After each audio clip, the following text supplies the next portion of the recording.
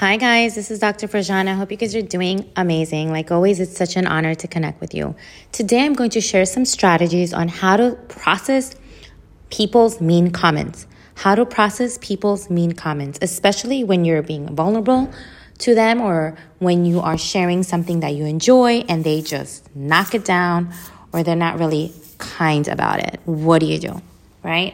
So number one, learn to anticipate the probable action of others. Learn to anticipate the probable action of others. When you do that, you won't let it ruin your day. You won't let it ruin your day. So you're familiar with, okay, this person probably will try to take a dig at me, or this person will probably try to minimize me, or whatever it is. Knowing the characters in your life will help you better navigate when you interact with them. Again, so the strategy one is learn to anticipate the probable action of others, and that will help you. This will not allow it to ruin your day. Number two, second strategy, let go of others' little me.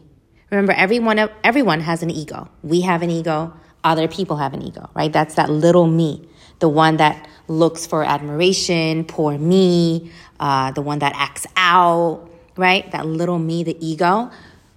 One of our biggest goals in life is to let go of our ego and let go of others' ego, right? Their little me. So as other people are acting out, don't personalize it, right? Remember, one of your acts of service is letting go of others' little me, because you know it has nothing to do with you. It has nothing to do with you. Strategy 3. Minimize your exposure to certain people if they are toxic or extremely toxic. So whether it's your biological family, extended family, immediate family, whether it's particular colleagues, limit your exposure, right? And next strategy, don't stop being you. Be yourself fearlessly. Next, don't let people get in your head. So when they do make those mean comments, don't let them get in your head. You continue being you. You continue liking the things you like, enjoying it, shining, doing your thing, right? Don't stop being you and don't let people get in your head. Next, don't let people intimidate you or make you feel less than, especially when you ask them for help, right? Speak up. Speak up fearlessly and say, can you please be more kind? Can you please speak to me with a nicer tone? Can you speak to me respectfully?